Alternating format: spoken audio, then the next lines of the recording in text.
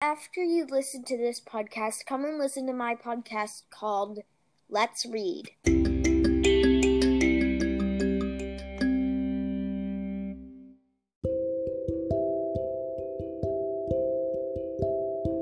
Hello, and welcome back to Reading Books with Thomas Newman. Today we are reading you Chapter 2, Gandhi. So let's dive into it.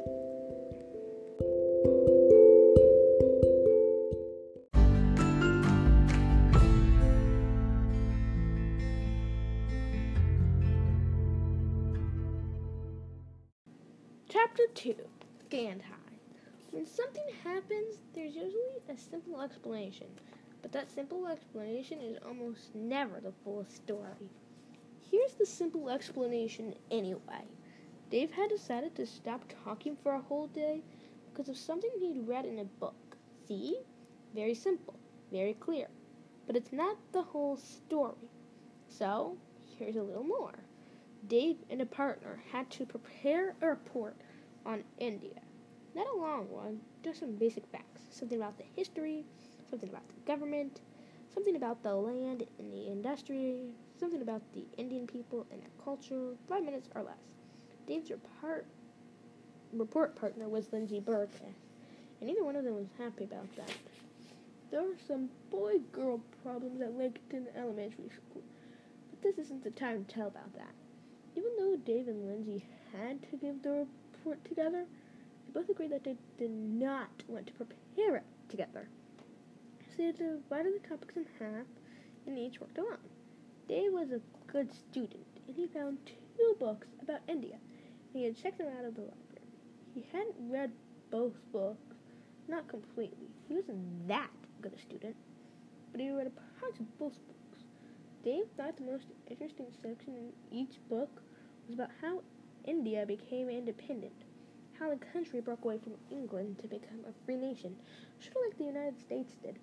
Dave thought the most interesting person in the story of India's independence was Mahatma Gandhi. Dave was amazed by Gandhi. This one skinny little man practically pushed the whole British army out of India all by himself, but didn't use weapons or violence. He fought with words and ideas. It was an incredible story, all of it true. And in one of the books, Dave read this about Gandhi. For many years, one day each week, Gandhi did not speak at all. Gandhi believed this was a way to bring order to his mind. Dave read that bit of information on Thursday afternoon. They read it again on Sunday night as he prepared for his oral report. And it made him wonder what it would be like to go a whole day without saying a single word. And Dave began to wonder if not talking would bring order to his mind, too. In fact, Dave wondered what that meant, to bring order to his mind. Could something as simple as not talking change the way your mind worked?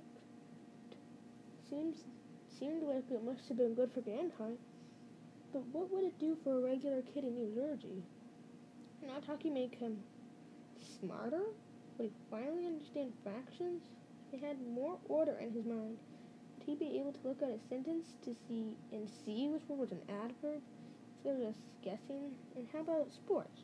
Would somebody with more orderly mind be a better baseball player? Powerful questions. So Dave decided to zip his lip and give it a try. Was it hard for him to keep quiet? You bet. Especially at first, like when he got to the bus stop, and his friends were arguing about why the Jets had lost to the Patriots. But Dave had learned quickly that by nodding and smiling, by frowning and shrugging, by shaking his head, by giving a thumbs up or high five, or even just putting his hands in his coat pockets and turning away, talking was possible. And by the time he'd ridden the bus to school, Dave had gotten pretty good at figuring without speaking up. That explains what's going on a little better. It's probably enough, at least for the moment. But there's more. There's always more. And then we're back at class on Monday with Dave, who got through the rest of social studies without saying a word. And when the bell rang at the end of the period, it was time for 5th grade lunch. More than 125 kids began hurrying toward the cafeteria. By the time they got there, All 5th graders were already talking like crazy. All except one.